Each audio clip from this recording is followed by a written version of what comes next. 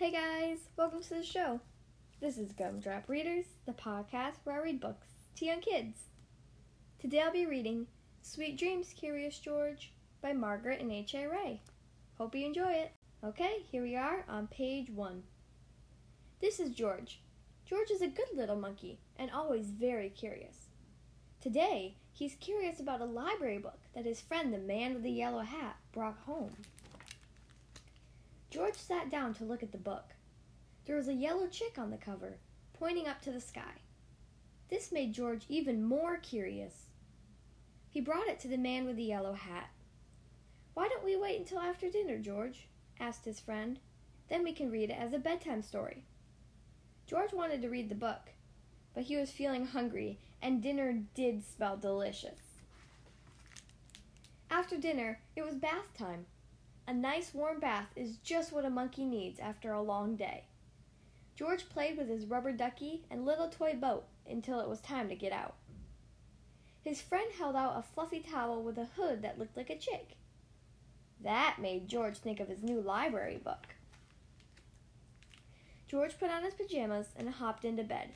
He couldn't wait to hear the story. "This is the story of Chicken Little," said the man with the yellow hat. "I think you're going to like this one, George." George did like it. Poor Chicken Little thought the sky was going to fall. Then, lots of other animals thought it would too. Thank goodness the sky didn't actually fall. Little monkeys like happy endings. It seemed like the perfect bedtime story. That is, until George woke up in the middle of the night. He had a terrible dream that the sky was really falling. George was scared. His friend came to see what was the matter. George pointed to the book and then to the ceiling. "Oh, don't worry, George, it was just a dream," said his friend. "The sky isn't really going to fall. Let's try to relax and get back to sleep." First, the man with the yellow hat brought him a cup of warm milk. "Warm milk always makes me feel sleepy, George." It seems to be working for George too. Until... Oh no! The warm milk spilled all over the place.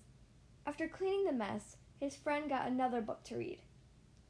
The story was about a train that had to race along the tracks to deliver a special package to a little girl. It was very exciting. George was even more wide awake than before. "Maybe a song will help," said the man with the yellow hat. Lie down in bed and I'll sing to you."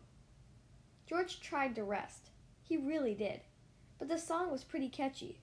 First he tapped his toes slowly.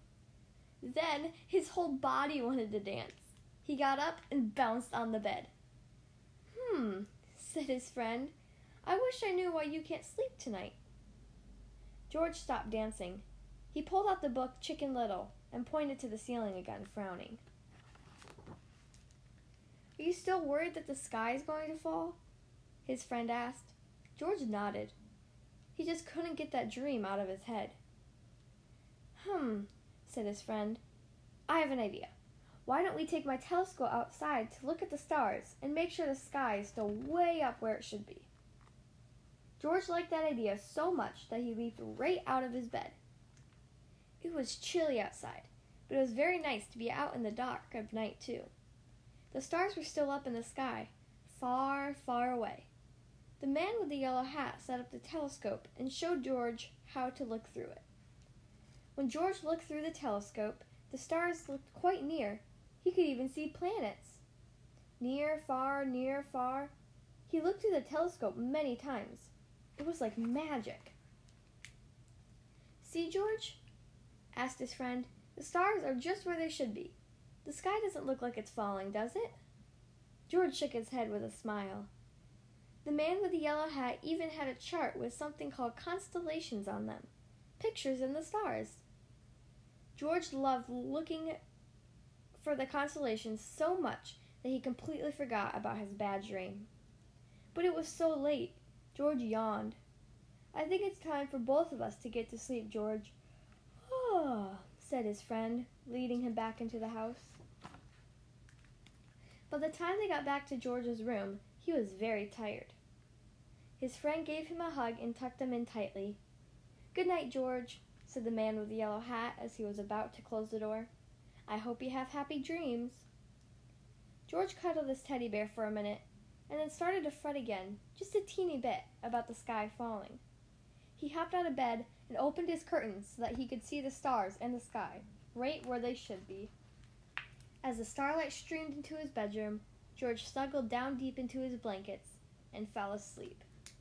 Sweet dreams, George. The end. Well, that was Sweet Dreams, Curious George by Margaret and H.A. Rey. I hope you guys enjoyed that story. If you would like to choose the next book to be read on the Gumdrop Readers podcast, then you can send me an email including your name, your age, and your book request. Ask an adult to help you, send it over to gumdropreaders@gmail.com. Again, that's gumdropreaders@gmail.com, all lowercase, just gumdropreaders@gmail.com, and I promise you, I'll give you even a pinky promise that I'll do your story on the show.